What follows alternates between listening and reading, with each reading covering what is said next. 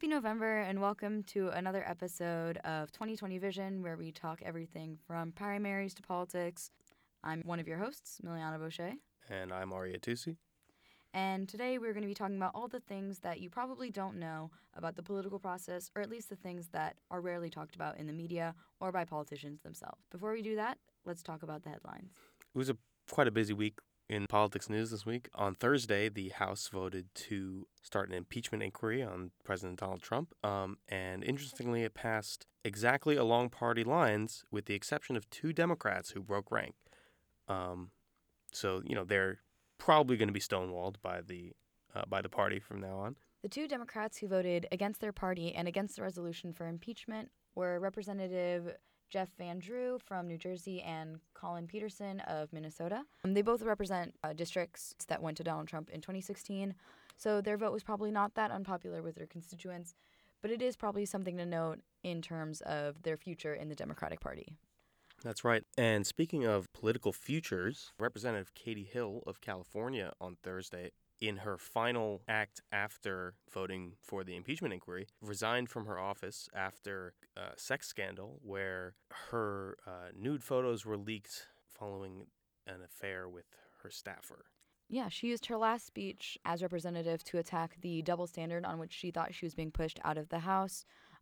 She notably, as one can probably assume, attacked Donald Trump for being able to make comments regarding his and his partner's sexuality, whereas her sexuality was completely off the table and led to her being dismissed from the House of Representatives. And lastly, on Monday, there was a historic town hall that was held in a penitentiary outside of Philadelphia. And you may have heard of the town hall events. We've talked about them a couple times on the show before. They're basically more intimate Q&A style sessions where the candidates, or the Democratic candidates for president, can speak more in depth about a specific issue. Previous ones have been on things like immigration or climate change, but this one was on justice reform, and it was notable for being the first town hall hosted by previously incarcerated individuals, and was attended by justice reform activists and previously incarcerated individuals, and only 3 Democratic candidates showed up. Which ones?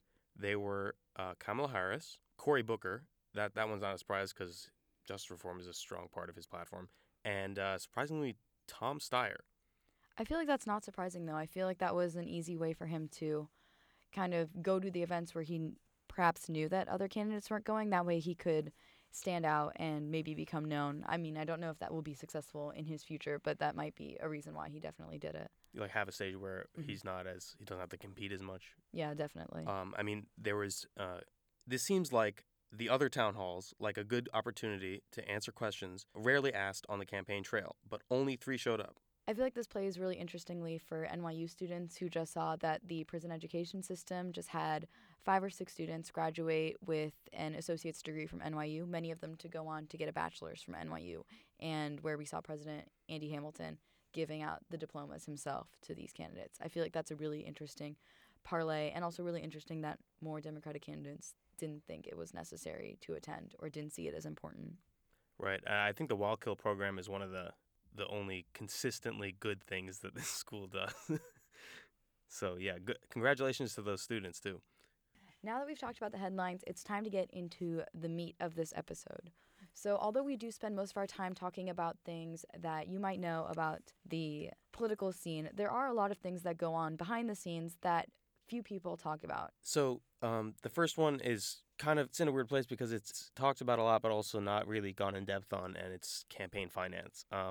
The thing about campaign finance is that they're public record. You can look up exactly who contributed to whose campaign and how much. And this can if you look at those that information and follow the money, it can definitely explain certain things, certain positions that candidates take, basically because they have an obligation to people who helped them get into office. Before we talk about the individual candidates and how much money they are currently garnering for their campaigns, I think it's important to talk about some trends that we see in campaign finance over the years. First of all, it's been noted by lots of political research that often the candidate with the most money will win regardless of policy standpoint or anything else. So all things equal, the person with the most money is more likely to win. It often coincides that the person with most money is an incumbent who is already known, which are other factors that play into their victory in an election. But money is a really important factor in winning a campaign, and looking into the individuals who are running in the 2020 Democratic primary will be a really interesting way to see who has the chance of winning just based on the money. That's right, and that's why, as we discussed last week, why Mike Pence is such an asset to Donald Trump's campaign, because he's responsible for a lot of the fundraising base that his campaign has.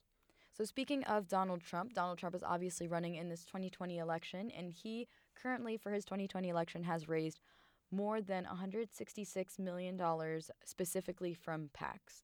So, Arya, before we continue, what are PACs? A PAC is a political action committee, and it's basically an organization that can be set up by anyone that is not bound to the same rules as a candidate or a campaign for spending that money. So parties have lots of limitations on what they can say about candidates. PACs do not have those same limitations.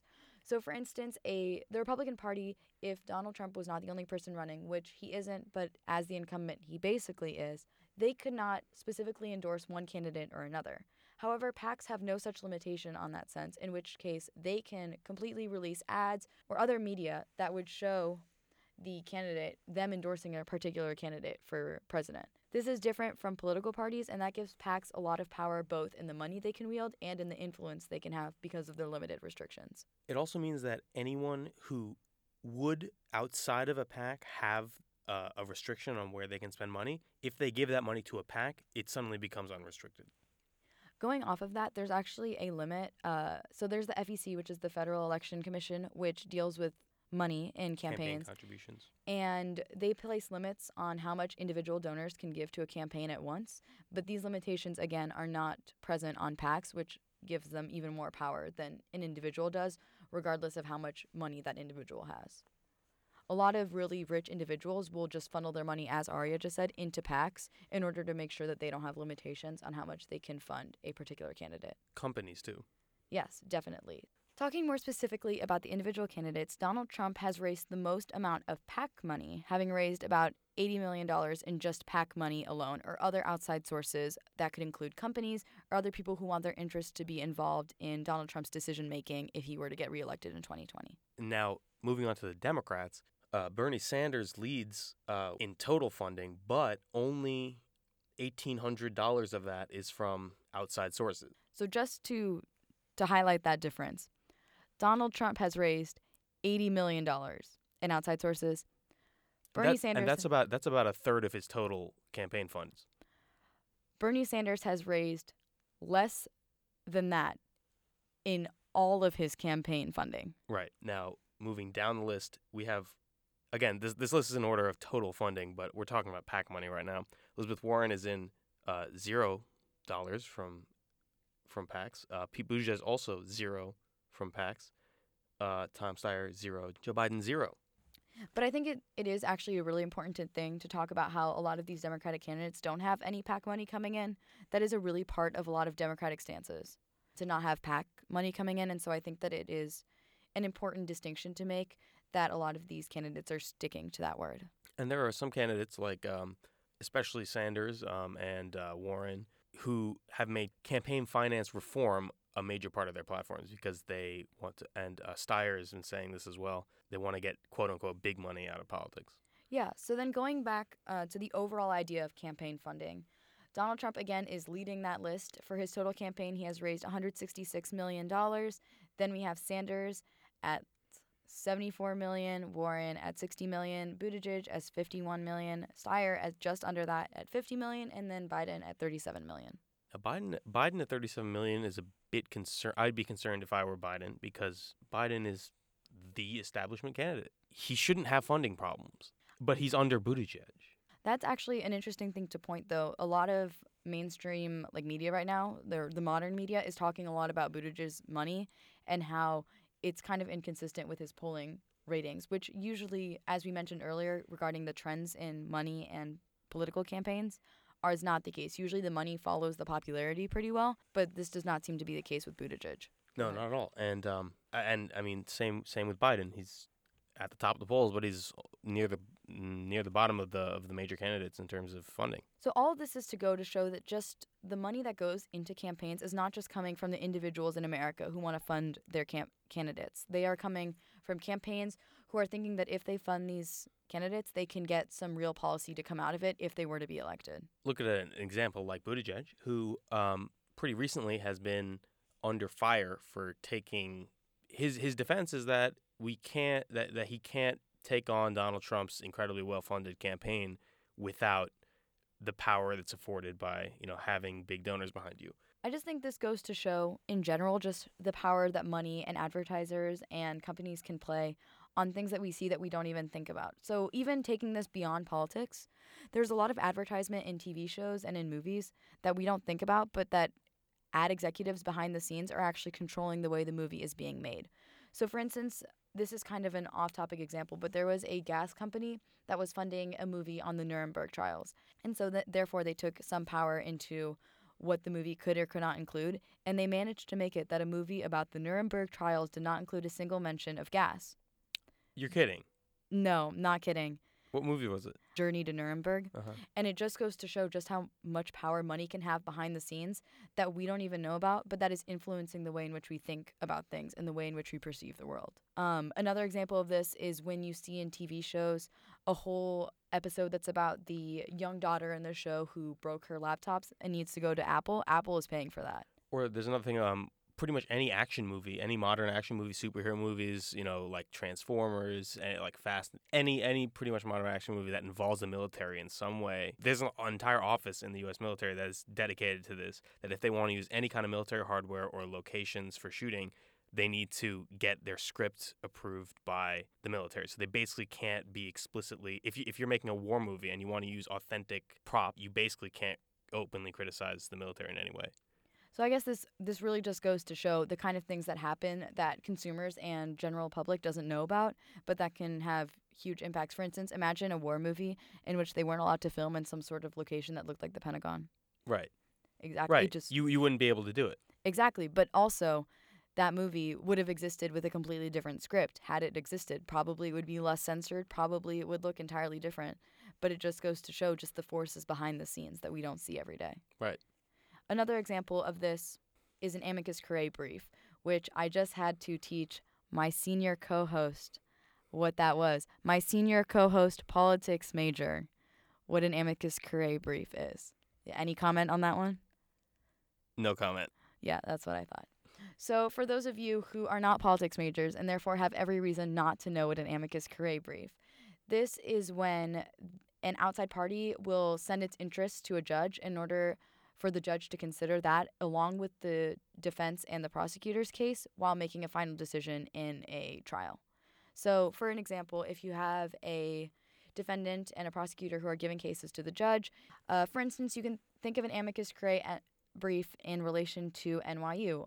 The Supreme Court this year is going to look on their docket at a case regarding DACA and its future in the United States government, and NYU partnered with 19 other universities in order to send an amicus curiae to the Supreme Court defending DACA students and specifically defending the students who go to NYU in hopes that the DACA program will remain and that the judges will consider their appeal to the court. It's like lobbying, but for courts. Yeah, but a lot of people don't know that amicus curiae briefs exist. A lot of people think that only the prosecution and the defendant are the opinions that are going to influence the judge or the jury or the panel of judges. But there's actually so much more that happens, as we've been talking about this whole episode, behind the scenes, all these companies that are getting their interests heard without the public hearing them as well. So our incredibly short time has neared its end, and it's time to look at polls for this week. Some interesting things have been happening in the polls this week, actually. Biden is still in the lead at 26.7%, but a far cry from his earlier 31%. It seems like everyone has just gone down. Warren, second place, as usual, 21%. Sanders at 16.8%. He's been hovering around the 14 to 16 range for a long time now, but he's a bit higher than that for once. And then Buttigieg has jumped up a little bit he's been around 5 for a long time. Now he's at 7.7. Also coincides with him accepting some pretty large donations.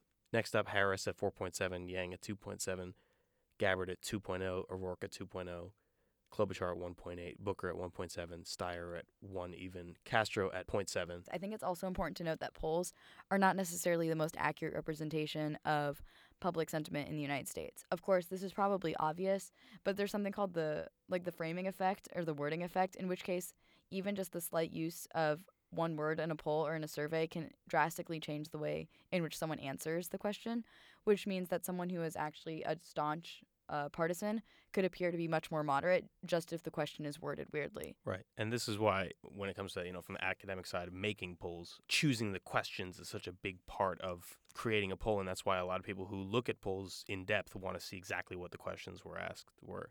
That's all the time we have for today. As you said, I'm Miliana Boucher. And I'm Aria Tusi. And this has been 2020 Vision for WNYU.org.